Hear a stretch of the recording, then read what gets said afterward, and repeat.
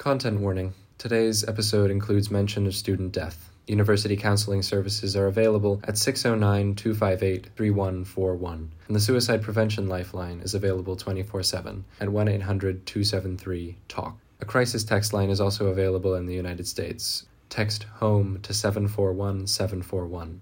Students can contact residential college staff and the Office of Religious Life for other support and resources. For the Daily Princetonian, I'm Theo Wells Spackman. You're listening to Daybreak. Today we have a sports update after the January hiatus and cover protests demanding justice for Tyre Nichols. It's Monday, January 30th.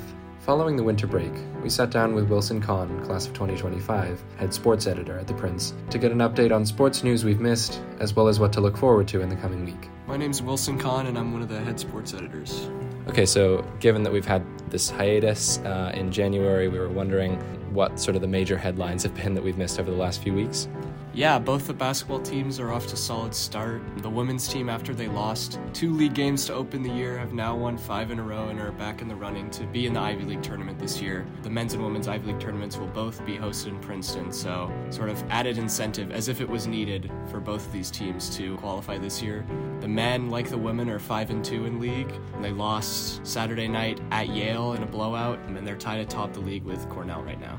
And we were also wondering what we have sort of to look forward to in the coming days and week. Yeah, so this coming Friday, the men's team will be at home facing Cornell for the battle to see who's at the top of the Ivy League. Like I said, both teams halfway through the season are 5-2. It's a very tightly packed Ivy League on both the men's and women's side this year, so it's going to be a very crucial game for the men's team's chances of qualifying for the Ivy League tournament. And then on the women's side, they'll go to face Columbia on the road on Saturday. Columbia is on top of the Ivy League right now on the women's side, beat Princeton earlier this year to give the Tigers second loss of the year and only their second ever Ivy League loss under Carla Berube, the head coach. And Princeton also beat Columbia in the Ivy League championship last year, so the Lions would love to get 2 on them this year. Thank you so much. Appreciate it.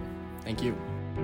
In campus news, on Thursday, January 26th, first-year graduate student Maura Corsi was found dead at her off-campus residence. Vice President of Campus Life, Rochelle Calhoun, shared the news in a campus message Friday morning. Calhoun wrote that there was no foul play suspected in the death. Corsi earned her BA from the University of Utah in 2016. At Princeton, she was pursuing a Master's of Public Affairs in the School of Public and International Affairs. There will be an in-person gathering in remembrance of Corsi today at 4:30 p.m. in Robertson Hall, home to the SPIA department.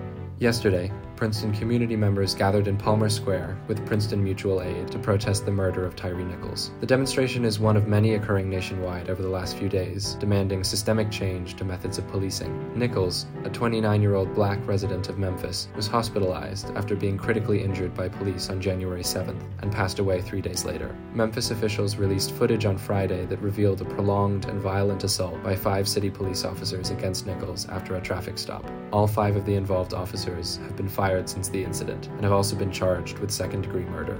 On campus, yesterday marked the beginning of Street Week, where prospective Eating Club members participate in activities in preparation for BICR and the sign-in process. The registration process is open now and available until February 2nd.